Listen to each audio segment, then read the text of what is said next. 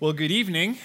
Good evening. Tonight we begin, as I mentioned previously, a series on the 7 woes of Jesus to Matthew 23. Now, I want to preface this tonight in case you came all excited. There's actually not any woes tonight. We'll get to those next week. Today is the first 12 verses, and I know some people are going to get up and leave. I shouldn't have led that way. Now it's going to be a revolt. They're going to want me to preach a different sermon than the one I prepared.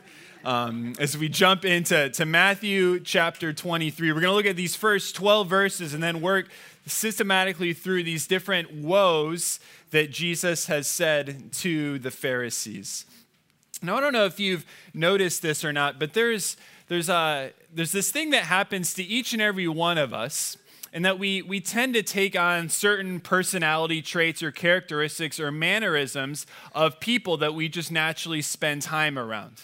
And it's not a conscious thing for most of us. We don't think of, I'm going to start to do this, but we just often catch on to these things.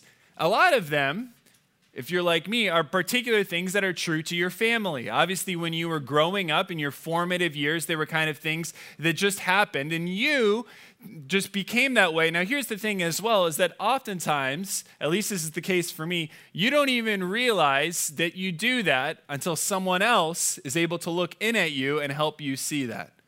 All right, so you can trend towards a certain way and not even see how you're taking on certain things unless someone else points it out to you.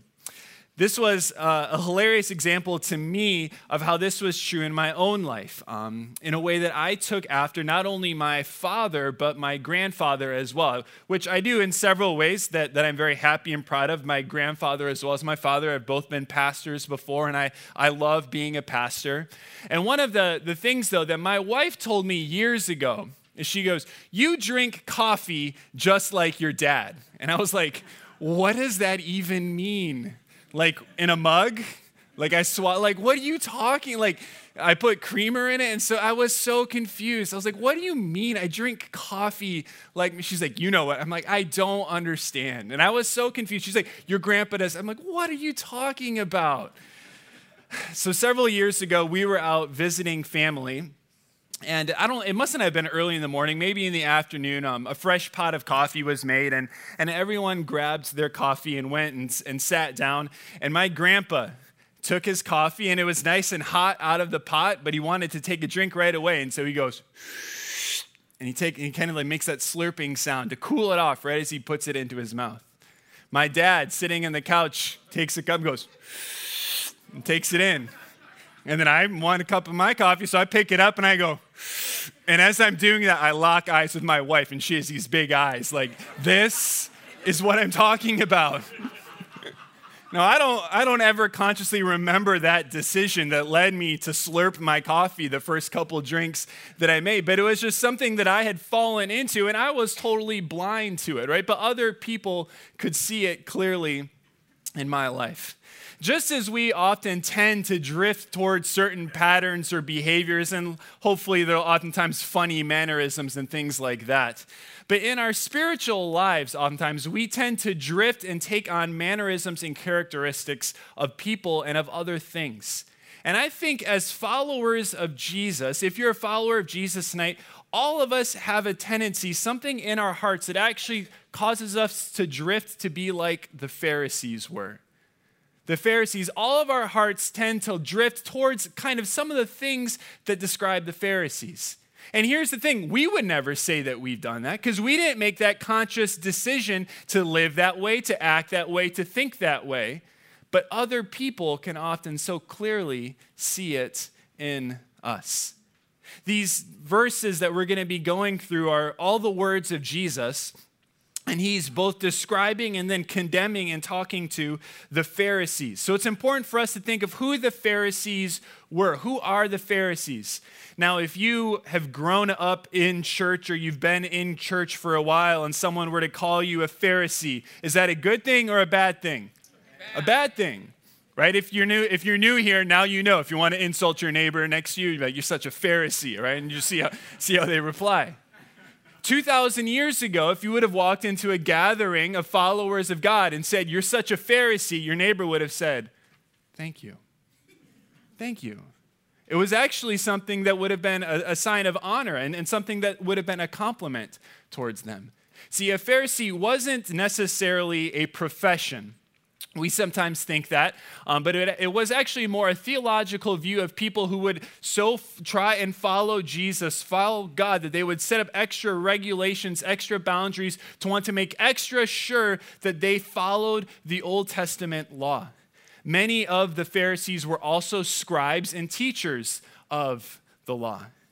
But when you think of who the Pharisees were, they were the most biblically literate people of the day. They knew their Bibles backwards and forwards. If there were sword drills, do you remember sword drills? Now I'm really, like if you went to kids and they were like, look up this passage and you had to be there first, the Pharisees would have pulled out their scrolls and gotten to that passage in the Old Testament fastest.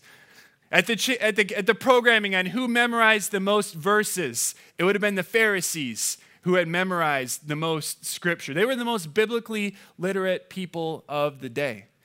Not only that, but they were the most passionate followers of God of the day. They weren't dispassionate people who just had this intellectual knowledge and hated caring, but they were very passionate and zealous for their faith. But along with these things came some sins of the Pharisees that Jesus is going to condemn throughout. Sins such as cynicism and hypocrisy and exclusivity and legalism and uniformity. And the reason I think that our hearts can be bent towards these things in our lives, towards these attitudes and actions, is I love what one pastor, Larry Osborne, wrote when he wrote about the Pharisees. He says, we can so often tend towards this because these things come from blind spots in our lives, not necessarily sin spots. See, these are things that happen in our lives when we can be passionate about God's word. We can know the Bible well, but if we're not careful, blind spots in our lives can lead us towards attitudes of cynicism and legalism and demanding ourselves onto other people. And something that I'm going to ask of you tonight, and that I will ask of you many nights as we study this passage together, is that as we read through these verses and as we think of how they apply today, it's really easy to apply these passages to other people. I've read multiple books over the last few weeks about the Pharisees, and I've caught myself being like, oh yeah, I know someone who thinks like this. I know someone else who should read this chapter right here. They could get something out of this. But I don't want us to be sitting here tonight listening to this passage in Matthew 23 thinking of our spouse or our kids or our neighbor or our boss. I want us thinking of ourselves and thinking of where may these attitudes or thoughts be flowing up into my life. And tonight we're going to look at the first 12 verses of Matthew chapter 23. Jesus' intro statement here to the woes. And tonight we're going to see here as we work through 3 signs that you may be a Pharisee. 3 signs that Jesus initially calls out the Pharisees for, that if we see these in our lives, we may actually be someone who's not a genuine follower like Jesus would want us to, but actually being more like a Pharisee.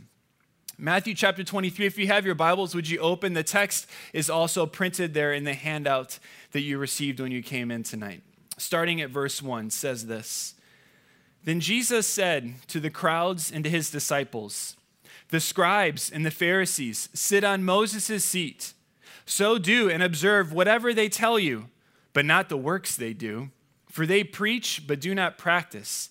They tie up heavy burdens hard to bear and lay them on people's shoulders, but they themselves are not willing to move them with their finger. He says that they sit on Moses' seat. We're not exactly sure what Jesus meant. There's 2 possibilities. First, at the front of every synagogue would have been a seat that was kind of the seat of authority that the teacher would have sat on. So kind of the highest person in that place would have sat on that seat. It also could have just meant a symbolic thing that's a symbol of authority. Either way, it was the sign of someone who had biblical knowledge and authority. And they had this authority given to them. But notice what he says. These statements are dripping with irony. There's this irony. Do what they tell you, but not what they do. What they preach, they don't practice, but they tie up heavy burdens. So they actually are practicing something. They do it. They lay heavy burdens on people's shoulders, but they are not even willing to move them with a finger. See, the Pharisees were concerned with themselves and their own spirituality and their own practice, so much so that they actually oppressed others for their own spiritual growth, that they would look and perform even better. See, the first sign that you might be a Pharisee is if you have an eagerness to perform. An eagerness to perform. That your spirituality is this thing that you put on, that others see that you do. And in fact, it's so important that you perform that you don't care if other people lose. That oftentimes, spirituality for the Pharisees seemed to be more like a competition. It was they needed to win, but in order for them to win, other people had to lose. And so much so that they placed heavy burdens on others. See, when we overemphasize in our walk with God, our actions and our responsibilities, it leads to our walk with God simply becoming a heavy burden of rules and regulations and things that I have to do because I'm a follower of Jesus. And we're going to see as we walk through this passage, we'll get into more of these rules and regulations. But actually, they would add boundaries, the Pharisees. So they would add boundaries. They knew what the law said, but then they would add more boundaries to make sure they didn't even get close to that. And these boundaries just became burdensome to others. So much so that, get this, in the Pharisees' spiritual passion, they drove other people away from God. In their own passion and desire to follow God, they actually were driving other people away from God by placing such a burden on other people. See, contrast this burden of what it means to follow God with what actually is offered to you and I from Jesus. This is what Jesus has to say about what it means to follow after him in Matthew chapter 11. Verse 28 to 30, it says this, Jesus says, "Come to me, all who labor and are heavy laden, and I will give you rest. Take my yoke upon you and learn from me, for I am gentle and lowly in heart, and you will find rest for your souls. For my yoke is easy and my burden is light." Jesus brought a light burden in contrast to the heavy burden that the Pharisees brought and were placing on people. Sometimes it may seem like religion is just a burden placed on people. Sometimes it may seem as if Christianity is a burden placed on your life. Maybe you're here tonight because it's a burden that you feel like you have to be here tonight. And it's a burden that you couldn't have missed it. It wasn't an option, which I'm glad. You can still come. I would be glad for you to be here.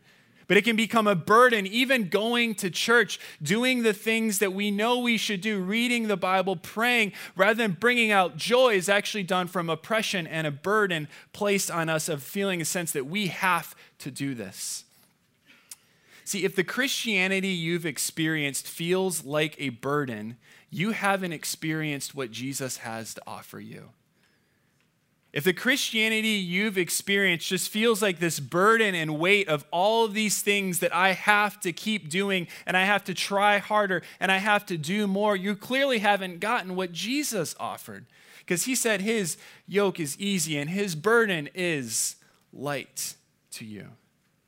See, why has this happened? Because I know for me, this has happened for me before, where there's times where it just feels hard, like it's a heavy burden to walk with God.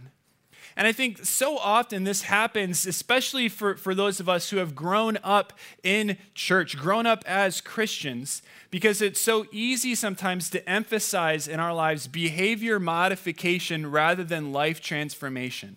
And we see this all the way from children's ministry to youth ministry to when we're adults. See, it's really easy to help people look nice and kind of fit a certain mold. So when everyone walks in the buildings of this door, everyone's like, wow, look at those people at Moody Church. They look like they got their lives together, don't they? Because we come in and we know as soon as we cross these doors, we have to smile. Because that's what good Christians do. Good Christians are happy. We need to smile, and we learn the habits. Do we have problems? Oh, no, we don't have any problems. Life is good. And we can play the game, and we can say the nice things. We can be kind to the people next to us, and then we'll leave here, and it'll act like we're entirely different people. Because we've just changed some behavior, but we haven't actually changed our lives. This is what happens when Christianity just becomes moralism rather than teaching the power of the gospel. When we teach ourselves that what it means to follow Jesus is just to do a list of things or to perform a set of things rather than to trust in God in every area of our lives. This is so difficult because oftentimes it is such a subtle difference between doing something because we feel like we have to versus doing something because we want to show love for someone else. See, there are certain actions and things that should flow if you're a follower of Jesus. There are certain things that you should do, but it's not because of a burden Jesus has placed upon you, but because your life has been changed and you want to show that love back to God. And it can be the exact same action, but done from your heart that only you can know the difference between the two. You can do the same thing, but your heart is in a totally different place. For instance, when I was young, there was a heavy burden that was placed on my shoulders from very early on. I had to help do the dishes. Was your family oppressive like my family? Oh, it was. We all have grown up under the deep burden placed on us.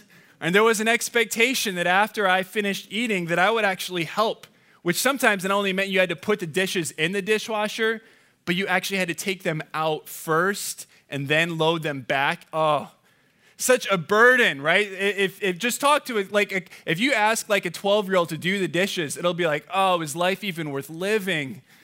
Oh, the dishes. Oh, what a burden has been placed on them. They can't wait for the day when they can escape this oppression and realize they have to not only do the dishes, but cook and clean as well, right?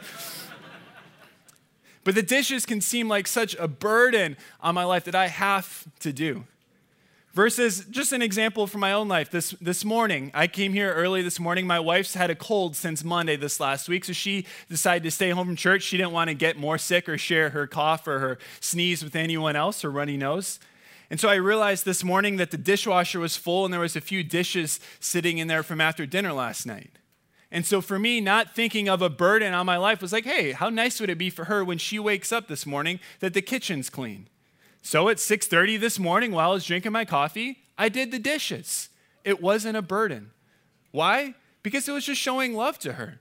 I didn't feel like she had this oppressive weight on me if I had to do something for her. She wouldn't have noticed if I had left them. She wouldn't have thought twice of it.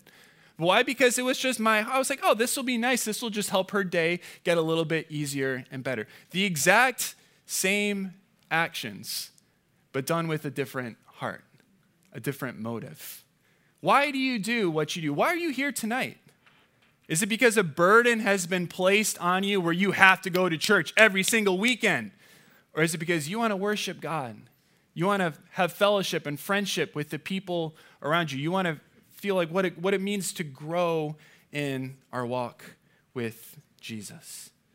So we need to not have this eagerness to perform as if this burden placed upon us, but this inner transformation that only Jesus can bring.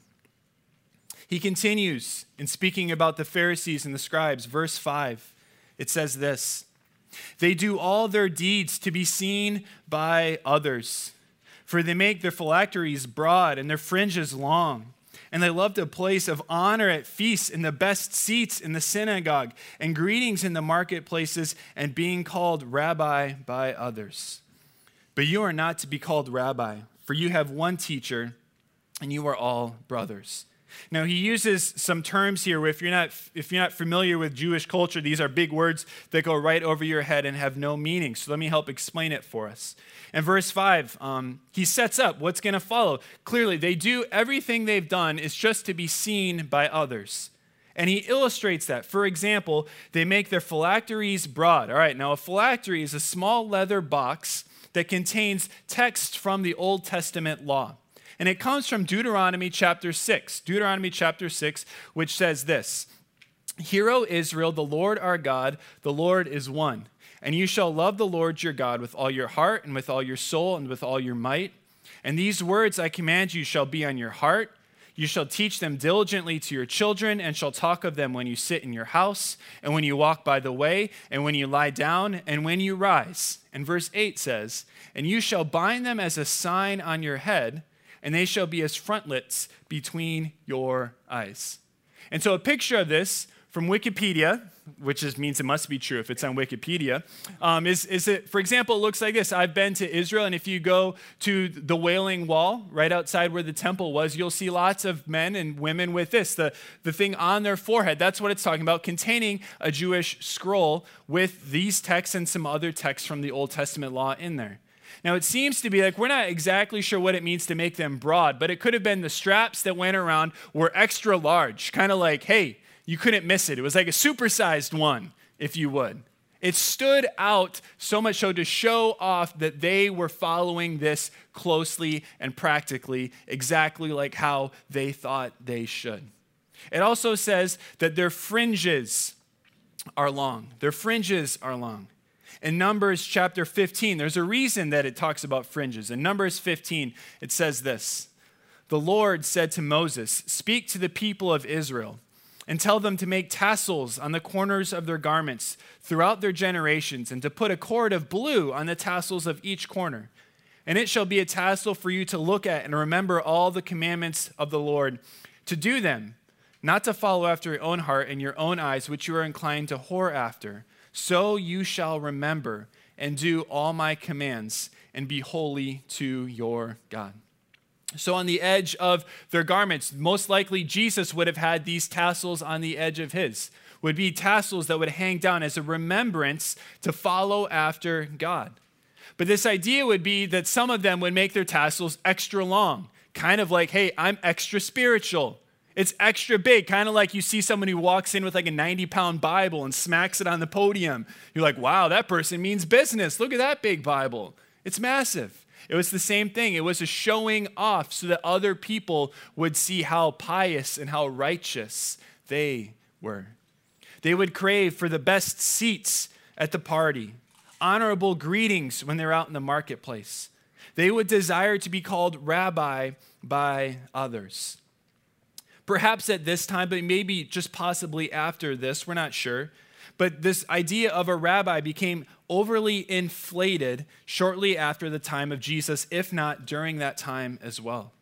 In fact, the rules that they had about addressing a rabbi was that his disciples had to obey him without question. They were never actually to walk beside him or in front of him, only behind him. They couldn't greet him first, but it could only greet him if he greeted them first. It was a sign of such honor and public respect that the rabbis would seek after. See, the second sign that you might be a Pharisee is a desire for publicity. A desire for publicity. They did all these things to be seen by others, so that other people would see how great, how much they loved God, their spirituality, how much they had rights.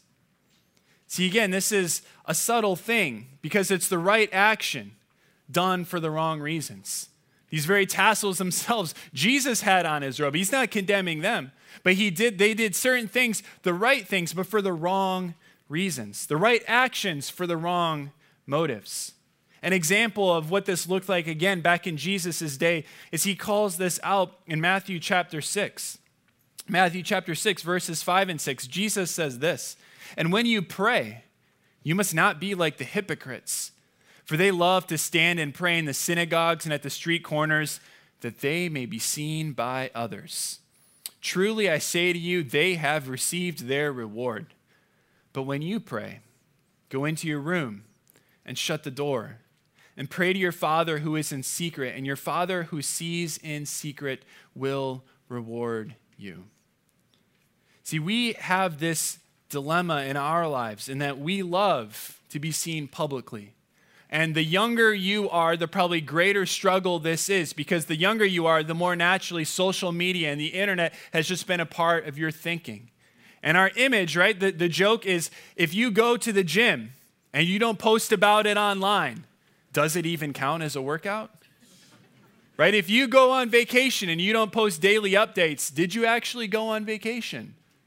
Because we like to be seen publicly for these things before others. One of the hilarious ways that this publicity has been seen in our world is in this new thing, which I think has become more popular especially in the last 5 to 10 years. I don't recall it being a thing, certainly when I was in high school. As many of you know, I work still with a lot of our junior high and high school students here. And a thing amongst high school students is called a promposal. A promposal. Have you heard of how extravagant these things are, right? So literally, it's people asking a boy, asking a girl, typically, to prom. But it's not just enough to walk up to your boyfriend or your girlfriend, someone you like, and ask them to prom. You have to make it a publicity stunt for the whole school to see. You need to make a show out of it. And so there's stories of a guy writing, "Would you go to prom?" or just writing prom ? On 500 ping pong balls and stuffing them in his girlfriend's locker. I'm like, I don't still get how that says love or anything. Like, you just made a mess that she's going to have to probably clean up. But apparently she said yes, all right? So there's a boy who took someone else up on an airplane ride so they could go together on a private airplane ride and look down on the hay bales in his farm that said prom written out in letters. And of course, they had all recorded it and posted it online. People have gotten tattoos. Talk about a bad decision you make when you're teenage years. Asking someone to prom and, of course, posting all the pictures. There's one video that was seen all over the news about 2 or 3 years ago of teenagers doing a dance in front of their high school, in front of hundreds of people, all recording it, culminating in him just asking a girl to go to prom. Because it's not just enough to do it, we need to make it public, and we need to make sure everyone knows about it. The temptation in our world is to do the same thing in our spiritual lives. That every time we serve God, every time we read the word, every time we serve someone else, we need to make sure other people, hey, do y'all see what I just did? You see how I just helped that person out? Everyone saw that, right? Just making sure that everyone saw that. See, it's so easy for us to do the right things and just to think, because this is so much a cultural thing, that everyone should know what we're doing all the time. And if I have to be honest with you, which I guess I'll be honest with you tonight, if I have to be honest with you, this is a struggle that I always have to push against in my own heart and in my own life, right? Because I really do. I love being a pastor, and I love preaching, and I love being up front and opening God's word with you. But if I'm not careful, sometimes I love to just be like, man, look at how many people are listening to me right now. Wow. Y'all are so quiet and you're paying such good attention. And if I'm not careful, I can be like, this must be because I'm so good and I'm up here. I'm going to tell other people how good I am. I'm going to make sure everyone sees this message here that I'm preaching tonight. And these things can well up in my own heart that other people need to see what I've done. And it's so easy for all of us to do the right thing, but for the wrong reason, to be seen by others. Jesus continues in verse 9. It says, "And call no man your father on earth, for you have one Father who is in heaven. Neither be called instructors, for you have one instructor." So we've had these different names. The rabbi, which we talked about. The Father, which most likely refers, again, to earlier teachers of the law, but who referred to themselves in a special term. Neither call yourself instructors, being like, no, I'm the teacher. I'm the one who gets to decide. I'm the one who can explain as well. But we shouldn't be called an instructor or a teacher as well. Verse 11, "The greatest among you shall not be your rabbi, your father, your teacher, but your servant. Whoever exalts himself will be humbled, and whoever humbles himself will be exalted." See, the Pharisees loved the status that their knowledge and their position brought them. They loved the status and the nature of things that they got to do. You see this all throughout if you're familiar with the New Testament. The Pharisees loved that they got to be close to Jesus. Remember how angry they got when those unqualified people, those sinners, and like, Jesus, you don't want them around. You need us. This is what we get to do. This is our status, that we get to be in these places of privilege with you. See, the third sign that we might be a Pharisee is a swelling of pride in our lives. A swelling of pride in our lives. I think of all of the sins, of all the wrongful attitudes in our hearts and our lives that are so easy to see in others but so hard to see in ourselves. Pride is right up there, if not number one on the list. Right? We can see pride in other people. We can see how they do, and we can judge them from afar or from a close so accurately. But we so often fail to look in the mirror and to see it in ourselves. See, the scary thing for those of us who want to follow Jesus is what happens with pride. Verse 12. Whoever exalts himself, whoever is prideful of himself, will be humbled. And whoever humbles himself will be exalted. See, there's two options. You either do it yourself or God does it to you. If you're a follower of Jesus, those are your two options, right? And so if those are our options, just want us to think like, how can we practice humility in a practical way this week? How can we live out if this is so important that if we don't do it themselves, God will humble us? How can we practice humility? Just a few practical suggestions for you. First, help someone else succeed this week. Help someone else succeed. I was listening to a podcast recently, and there was a well-known Christian leader who sold millions and millions of books. And the person asked him, hey, what's one thing that you love to do on your calendar that's a non-negotiable? And he says, every week I meet with at least one person for an hour with nothing on the agenda but me helping them. Like, that's a person at the top. They're at the top of the food chain. They say, I make sure every week that I'm scheduling at least an hour or two a week because easy at the top, everyone else needs to help me. I'm the boss. You should help me look at it. He says, no, I want to at least 1 hour a week. I'm going to help you and you succeed. Serve someone else so that they could succeed at something. A second very practical way to practice humility this week is to simply admit it when you're wrong.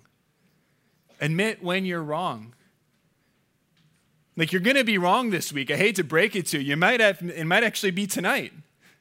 So admit it. Apologize and own up. It takes humility to say, yeah, I was wrong on that. I missed that. That's my fault.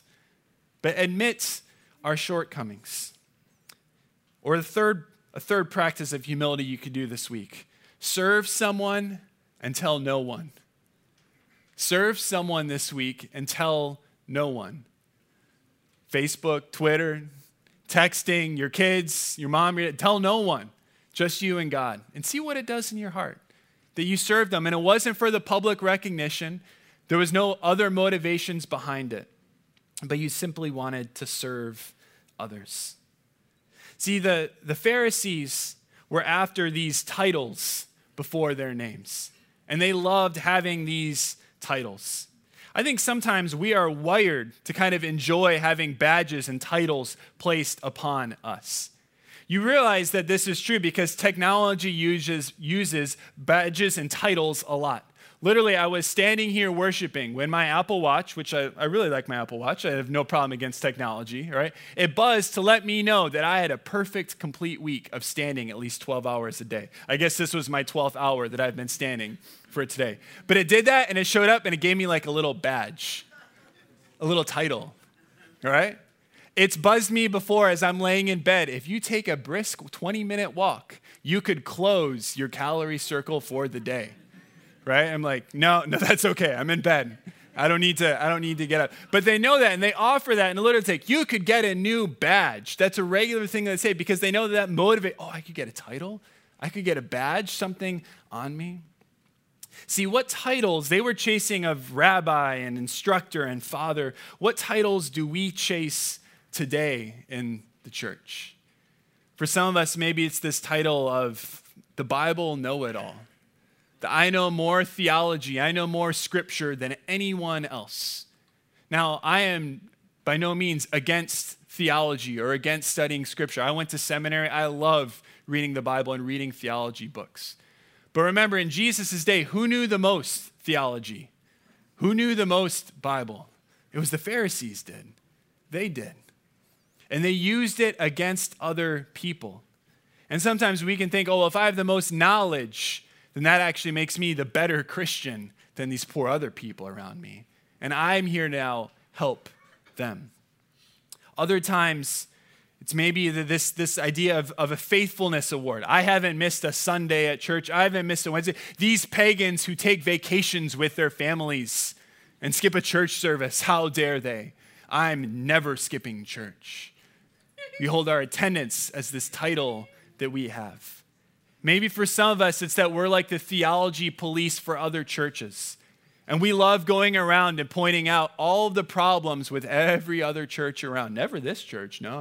Every other church. Let me tell you about this bad pastor. Let me tell you about this person. Let me tell you about what I heard about this church over here, what I heard about this place over here. And we love enforcing every other church out there and telling everyone else what they should be doing. There's so many other titles that we could seek after as well. But I just want you to know that the titles that you could seek after fail in comparison to the greatest title you could ever have, and it's this, that you are a child of God. It doesn't matter if anyone calls you rabbi, instructor, teacher, Bible know-it-all, perfect attendance award, Sunday school teacher, deacon, pastor, elder. The greatest title you could ever have is child of God. And get this, you do nothing to earn that greatest title. My last name's Best. I didn't do anything to earn my last name. It's a good last name. I like it. I did nothing. I didn't choose. It was given to me. It wasn't an earned title. It was something bestowed and given to me. If you're a child of God, that's not because of something you've earned. It's not like you worked hard enough so Jesus decided to love you. It's something given to you by God himself, that he takes the initiative. He will adopt you into his family. And if you want that title, all it takes is faith in Jesus, that he died for your sin. He rose again, defeated death, so that you could be a part, not of some legalistic religion with all these burdens, but you could be a child of God. His yoke is easy and his burden is light. See, remind yourself, if you feel pride sneaking in this week, of this fact, that the greatest thing about you isn't anything you've ever done. It's something God did for you, that you can be a child of God. God, we thank you that you have called us and adopted us into your family as your children, as your sons and daughters. What a humbling privilege and honor that is. God, I pray that we would search our own hearts tonight for this desire to perform rather than the easy burden, the lack that you give us, this heavy burden that we may take on to try and perform. That we so often publicly do things for recognition rather than for the right reasons. God, and we confess tonight our pride. It's so great in our lives. God, help us to humble ourselves regularly tonight, this week, knowing that when we humble ourselves, you will exalt us. We worship you tonight. We pray all this in Jesus' name. Amen.